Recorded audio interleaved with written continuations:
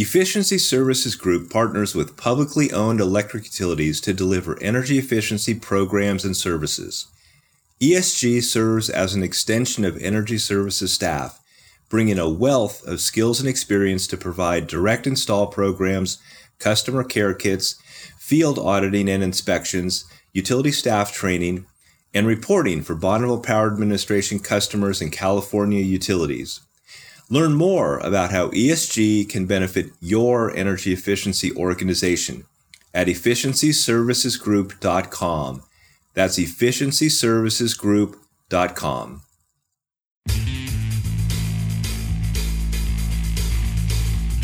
Welcome to NewsData's Energy West, a podcast about the energy industry today and where it's going tomorrow. Hello, I'm Dan Catchpole, reporter with NewsData's Clearing Up. With me is my co-host and editor of NewsData's California Energy Markets, Jason Fordney. We're here with some of the top stories we've been reporting on. But first, Jason, how are you? How was your weekend? Did you have a good Easter? Oh, thanks. Yeah, I had a real quiet Easter. I spent the weekend trying to fix our solar system. Had a lot of learning experience with that. We have an off-grid system, as I think you might know, and it's hard to find people to work on these off-grid systems. But yeah, we some rats or mice. We have a little separate battery house where the batteries and the propane generators and all the inverters. Well, the rats got in the inverters and made nests and messed it all up.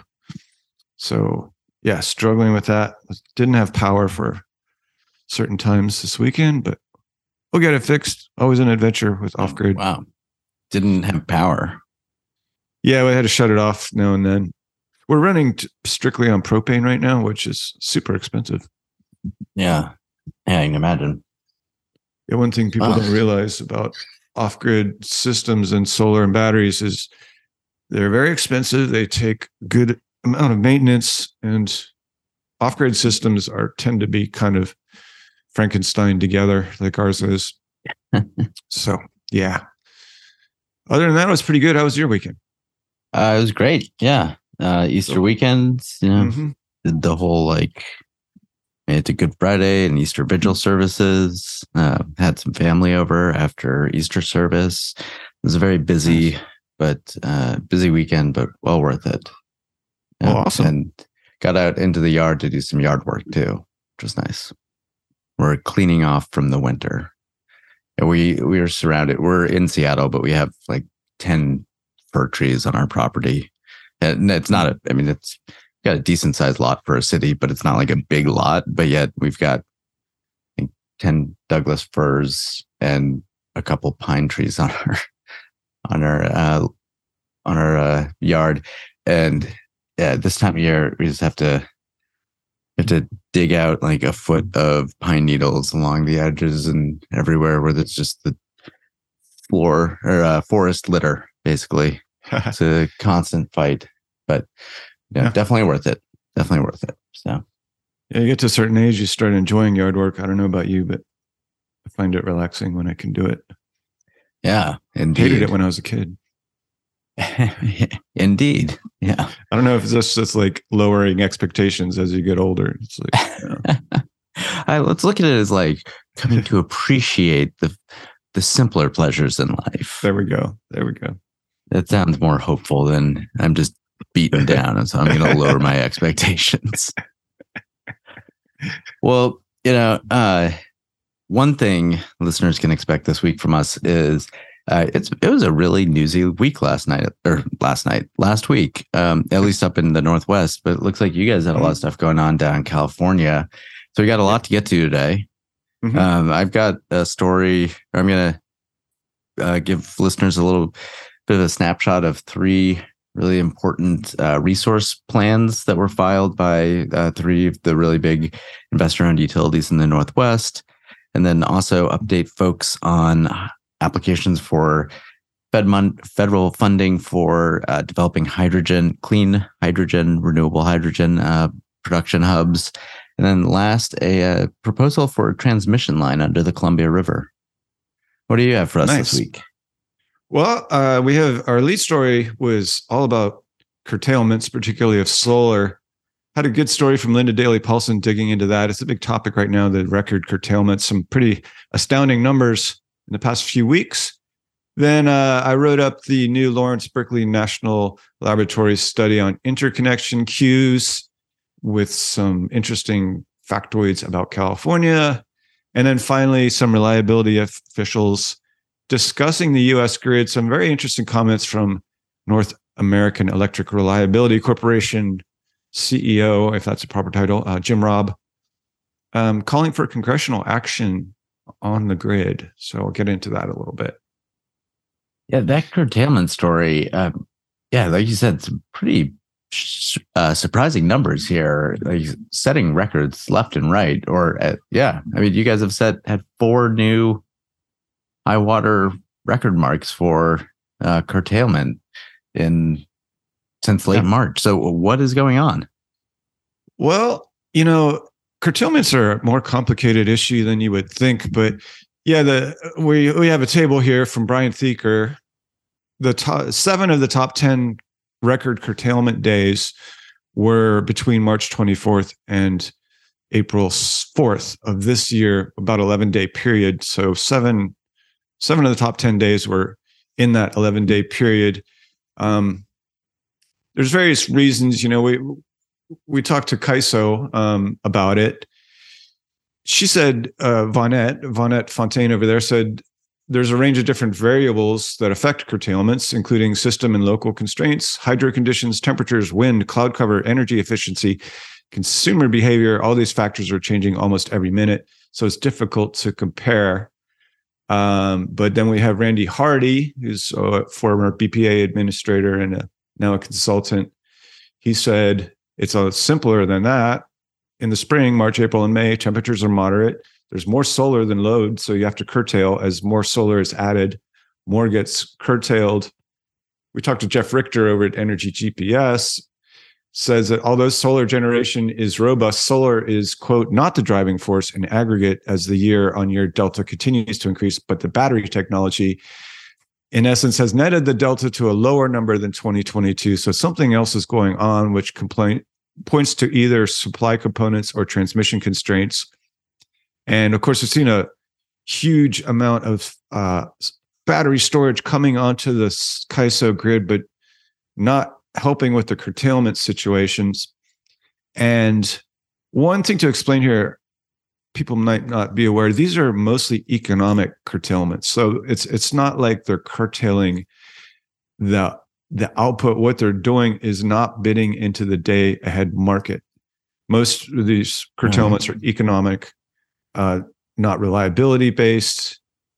The way Gary Ackerman explained it, from formerly of Western Power Trading Forum, CAISO scheduling coordinator puts a price curve in for each hour of the day. If the price bid into the market by the producer drops below it, that resource is curtailed. Gary said, quote, what they're saying is, here's my tolerance for how much I'm willing to pay to generate. In other words, producer decides how much risk they are willing to accept. If the price is too low, they're not willing to sell at that price in the day-ahead market. They aren't forced to participate. So Ackerman called it supply and demand 101. There's more solar production than demand in California, production not only from utility, but also the result of up to 10 gigawatts of rooftop solar, which feeds into CAISO. Rooftop solar shows up as demand reductions in CAISO. So it's another kind of dynamic. Oh, that's interesting.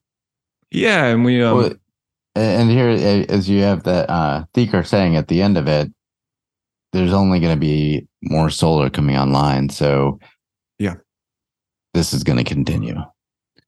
It will. And I was just looking at the CAISO numbers that just dropped for March, and it appears, I put it on the setting where you can see the all time, and it looked like March was another record month for curtailments. So somewhat more of a complicated issue than most people might think, but there's no doubt if you look at the CAISO website, they're just, going up and up and up. In 2019, in March, we were at 122,000 megawatt hours. This March, we were at 606,000 megawatt hours. So somewhat of a complicated issue, but becoming more of a general interest topic and something that we will continue to keep an eye on. Well, So I know north. in the Northwest, there's 3 utilities, and well, there's many utilities, but 3 utilities that just issued resource plans that are definitely going to want some solar. So don't get rid of it. Okay. So PacifiCorp, Portland General Electric, and Puget Sound Energy recently issued integrated resource plans. They all exemplify how much the outlook, the future of the industry has changed for utilities. These look very different from resource plans created even just 5 years ago, really. These utilities have all, they've to varying degrees been on the edge of, or kind of forward looking, but they've all got plenty of coal, plenty of natural gas in their resource stacks. So they've been having to navigate this transition, and they all operate in states with decarbonization mandates. So they are, have a statutory obligation here to get off coal and reduce natural gas. So PacifiCorp in theirs, they are looking at, they need to add, let's see, it's about 24,000, give or take a few megawatts. And among that they want to add is 1,500 megawatts of nuclear fired power generation, along with 7,400 megawatts of battery storage and 15,000 megawatts of solar and wind. But the fact that they included nuclear in their preferred portfolio, they really caught our eye. My colleague Greg Mason reported this out.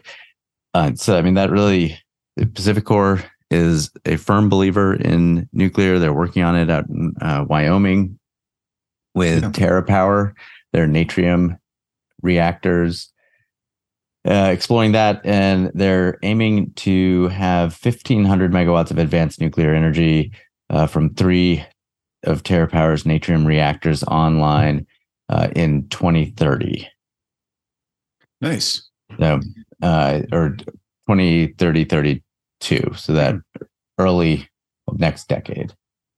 And at the same time, they are taking, they've got several thousand of megawatts of coal and natural gas generation that they're trying to either retire or looking to retire eventually. But the coal, and they've got several plants that are in Colstrip. They've got Jim Bridger, Naughton, and several. They cover 6 states, so they've got a lot of thermal fired energy. And then, so at the same time, Puget Sound Energy, they looked at nuclear. They said it still doesn't pencil out economically, but their resource plan does include huge amounts of solar and wind. They're really looking to wind to be their kind of like go-to resource in the future, but buttressed with a very deep stack of storage and what they call CETA qualifying peaking capacity. CETA is an acronym for Washington's Clean Energy Transformation Act, the law that has the decarbonization mandate in it. So essentially, this is what they're talking about is biodiesel, or eventually they hope renewable hydrogen fired generation here, that they can, firm capacity resources here that they can count on when the wind isn't blowing, or they just need to cover that gap during the peak hours. Because of decarbonization mandates, electrification trends, and also increasing concerns about resource adequacy in the West, their projected deficit during peak hours, the seasonal peak hours, more than doubled their forecast from the last resource plan they filed in 2021, that now they're projecting a deficit of more than about 2,700 megawatts by the end of the decade. Wow. Yeah. And then, just to round it out here, we've got Portland General Electric.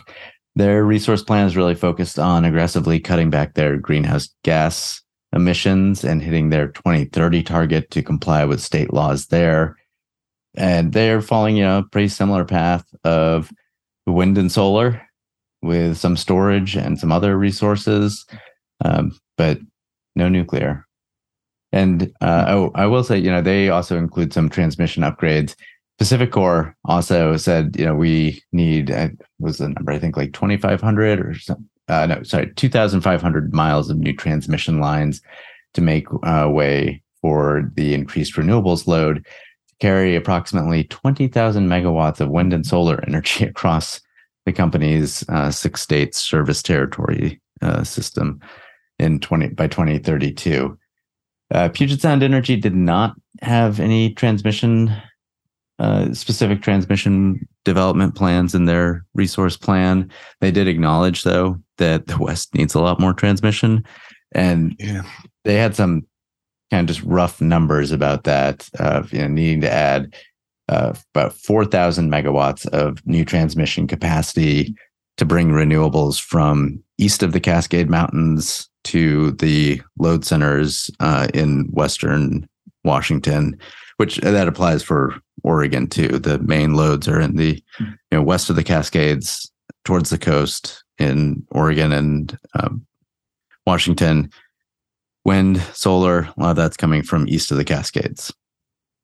So, 3 resource plans that really give they're all point to just how dramatically things are changing, how the huge numbers of resources that need to be acquired, and just companies that have been fairly traditional are starting to really put money into, or at least planning to put money into, resources that were kind of just on the drawing board just a few years ago.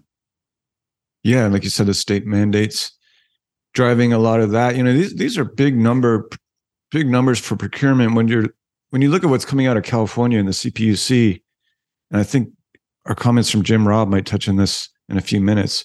There's this stuff doesn't just happen automatically. There's supply chain. There's the transmission lines, like we wrote about SunZia, which they're trying to move ahead with. It's been in the works for 16 years. So, yeah, Jim Robb will talk about we'll describe his comments in a minute on sort of the 10,000 foot level of, is this all going to work? Yeah. The West. When we build solar panels that fast. Yeah. Not to mention all the other stuff. Yep. But, and then the other thing is you've got to get all these resources connected to the power grid. Yep. Only there was a story about that. Oh, gosh. If only somebody was writing about interconnection queues. Oh, wait, I did.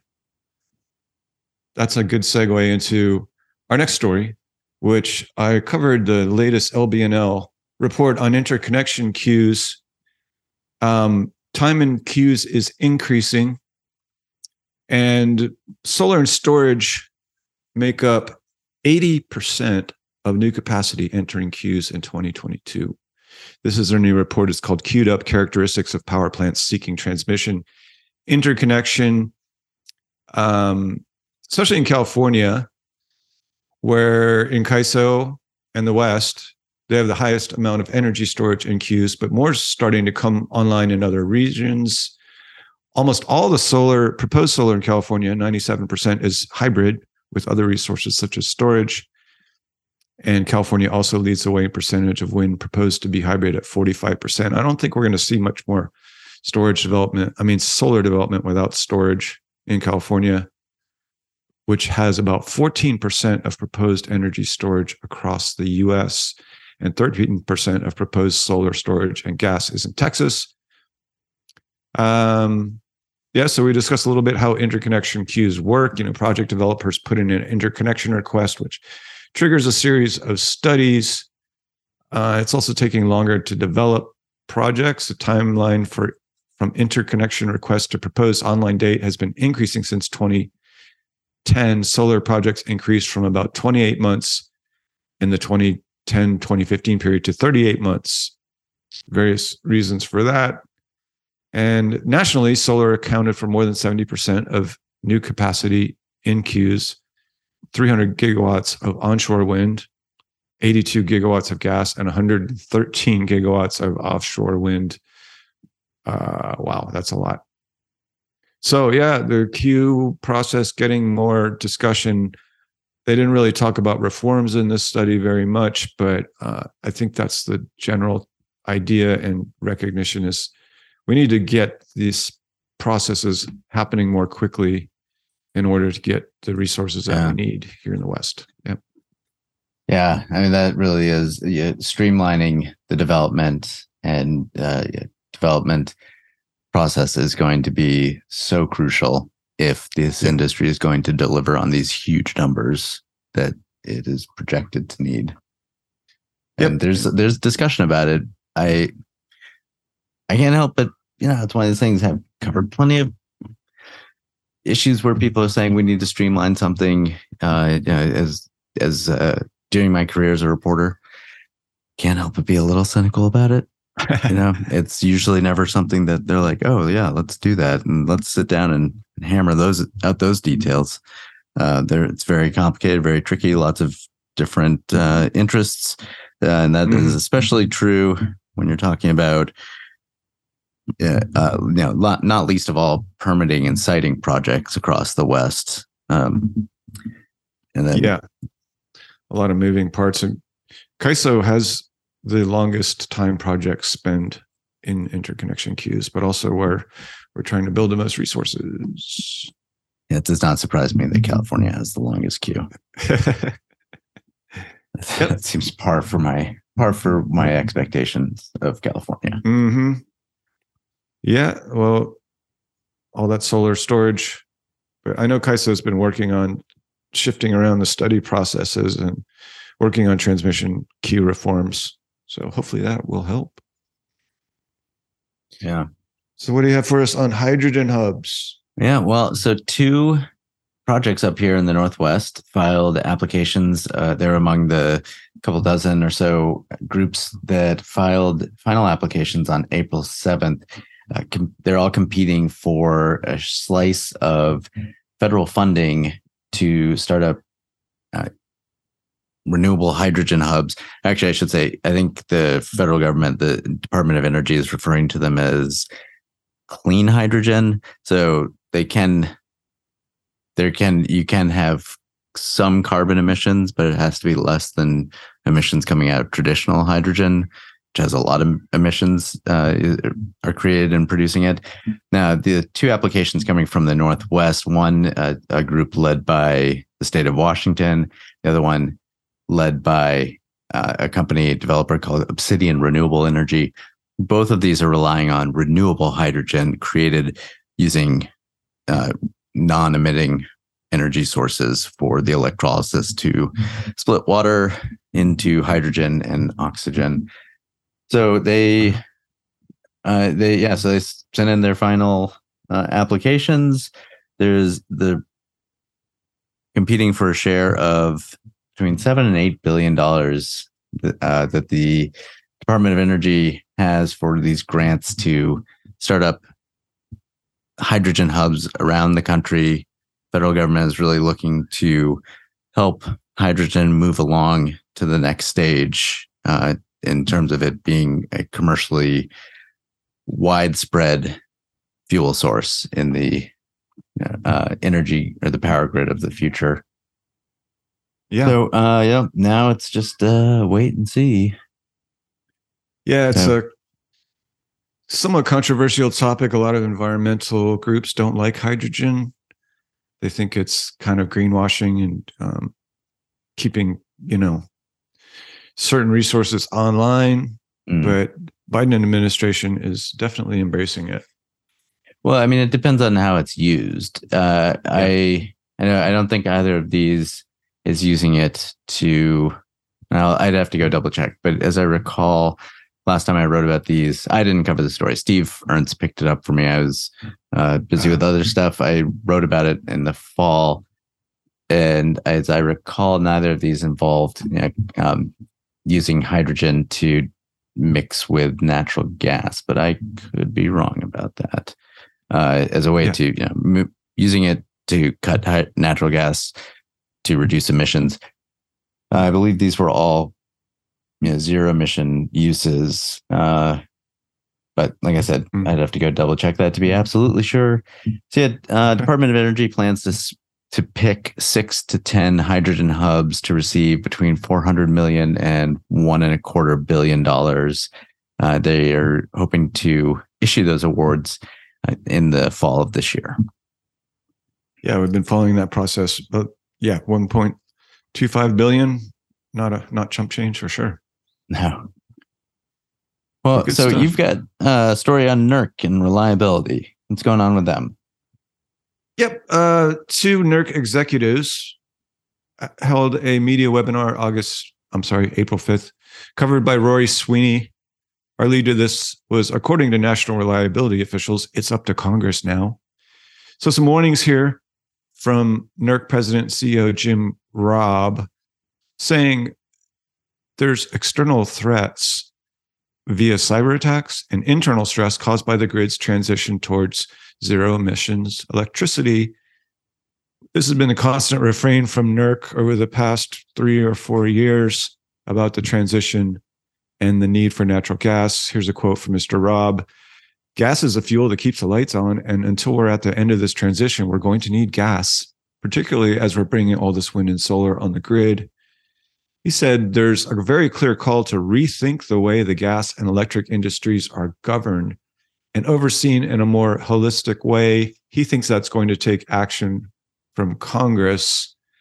Asked what NERC is doing to address the problem, Robb said his staff uses its, quote, bully pulpit to highlight the issues, but the solution will require structural changes to markets, infrastructure, and companies that are beyond the jurisdiction of any one regulatory entity.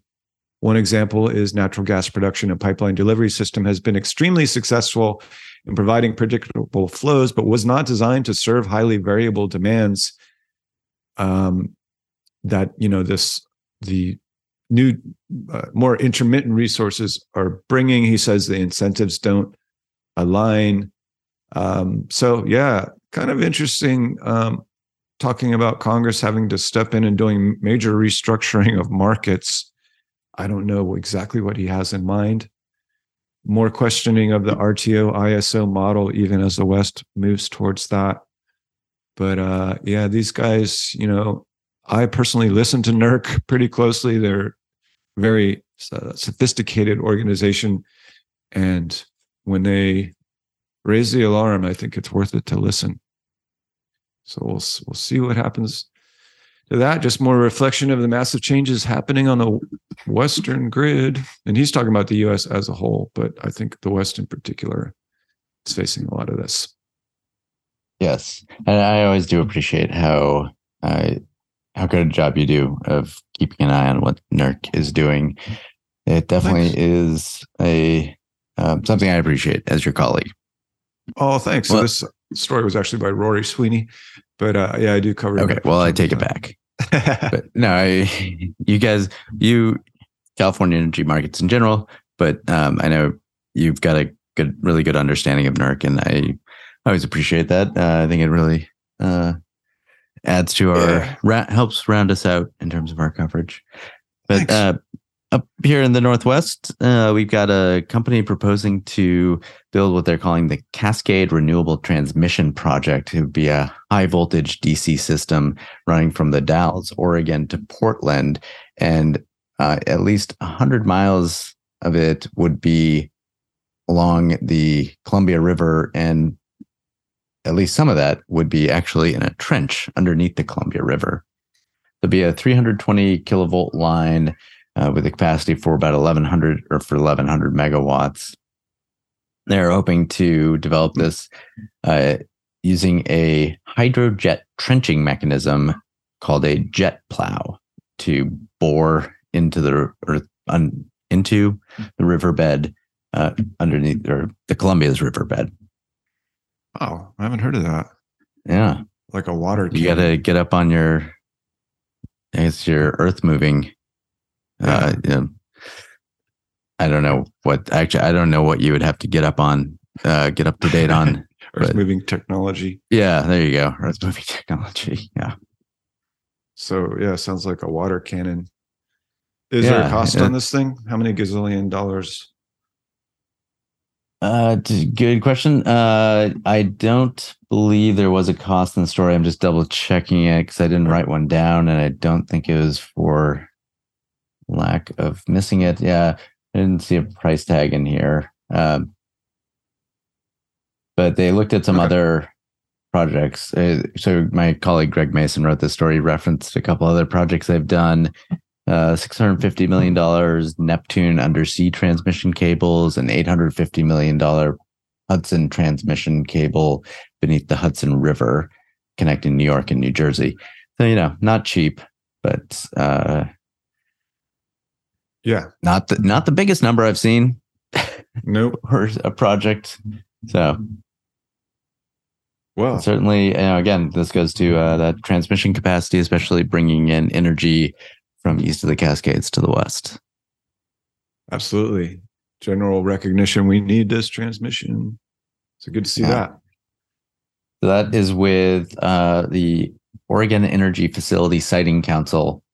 We'll be keeping an eye on the outcome of that decision and how that project moves ahead. So stay tuned. Sounds good. Well, in the meantime, that's all from me, Dan Catchpole. Thank you for listening, and please rate and review this podcast on whatever platform you listen. Energy West is edited and produced by our colleagues at Pioneer Utility Resources and Lucky Sound Studio. You can find me. I'm on Twitter. I'm at DCatchpole, and Clearing Up is on Twitter at CU News Data. That's the letters C and U for Clearing Up, at CU News Data. California Energy Markets is also on Twitter, which apparently Elon Musk renamed over the weekend. I'll leave it to you to check that out. What? Yeah, the guy, man, he's a trip. That's all I'd say. Check out his Twitter feed. All right. California Energy Markets is also on Twitter at CEM News Data. I'm on there too, entertaining and amazing at Fordney Energy. I'm just kidding. Thanks for tuning in, everybody. We'll see you back here next week.